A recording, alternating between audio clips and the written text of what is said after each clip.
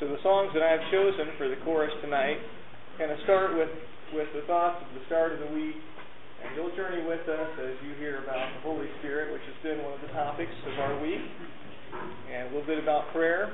You'll get that in the theme. You'll hear in the message of the songs, you'll hear about our time on the streets yesterday as we went to Seattle and shared the gospel yesterday afternoon. And then you'll hear our final song on what our purpose of heart is as we leave this place.